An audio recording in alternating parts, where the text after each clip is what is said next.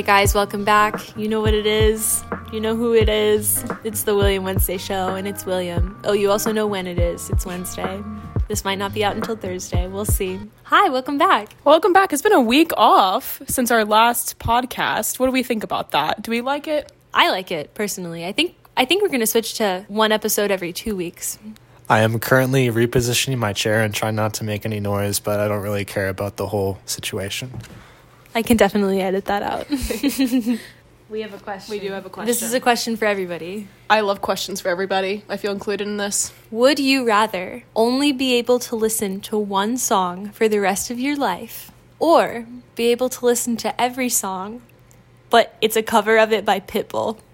And let me say, with every cover, he will be saying Mr. Worldwide right at the beginning of every song. That's important to know. So I think this question could have been better if the alternative were listen to every song only once. However, given the question as it is of a Pitbull cover, I would certainly take the Pitbull cover because that's, for one, quite entertaining, and for two, not nearly as deadly to my mental health as listening to the same song over and over again for the rest of my life. So I think this question was quite simple in premise and answer, and I thank you for making it easy for me. We will not be taking constructive criticism on the questions. We'll take criticism on every other aspect of this podcast, but not the questions. We're very proud of them. Personally, I would also choose the Pitbull cover, but I would just get really good at singing and playing every instrument, and so then I would learn the Pitbull covers and play the song myself. I am going to go a little different here. I would choose the one song. That's kind of weird, though. I just can only listen to Pitbull talk, but so much. And I'd rather just hear the amazing voices of my favorite song rather than a bunch of Pitbulls, you know? Like, that's really, really weird. That's all. This is a good segue into our next segment, which is your favorite song of the week. Am I supposed to say something right now? Is it my song? I know you just said not to criticize your segments, but I'm about to do that. Do you want... This show is about me. It's the William Wednesday show, right? This is the content I'm providing right now. We asked... I'm not giving you a song. We'll to give our favorite songs, and that'll be that. You cut your hair and you think you're so interesting that you can start criticizing our questions? All right, so this week William will not be providing a song. However, Meg and I both have songs for you that will be added to the playlist. Okay, so my song of the week is Chinatown by Bleachers featuring Bruce Springsteen. Mine is Clouds by Rocco. Once again, going with the theme of songs that I can't relate to, it's about being in love. And I'm not currently in love, but it makes me excited for a day when one day I could be. All right, it's time for our main segment. Yeah. William's getting a little bit ahead of himself, gets a haircut, and thinks he can just take control of the questions that we ask.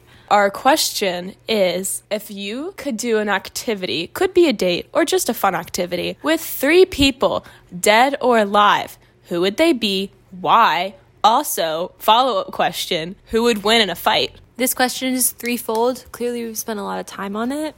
Wait, so if I could do a fun activity with 3 people, and who would win in a fight between the 3 people and me, or just the 3 people? That's up to you to decide. And do I have to say the activity too? Yes. Okay. Oh, that's a challenge. My first person, a foot soldier in the army of Alexander the Great. My second person, my great-great-great-grandchild. And the third person, James Buchanan. Why James Buchanan? I don't know.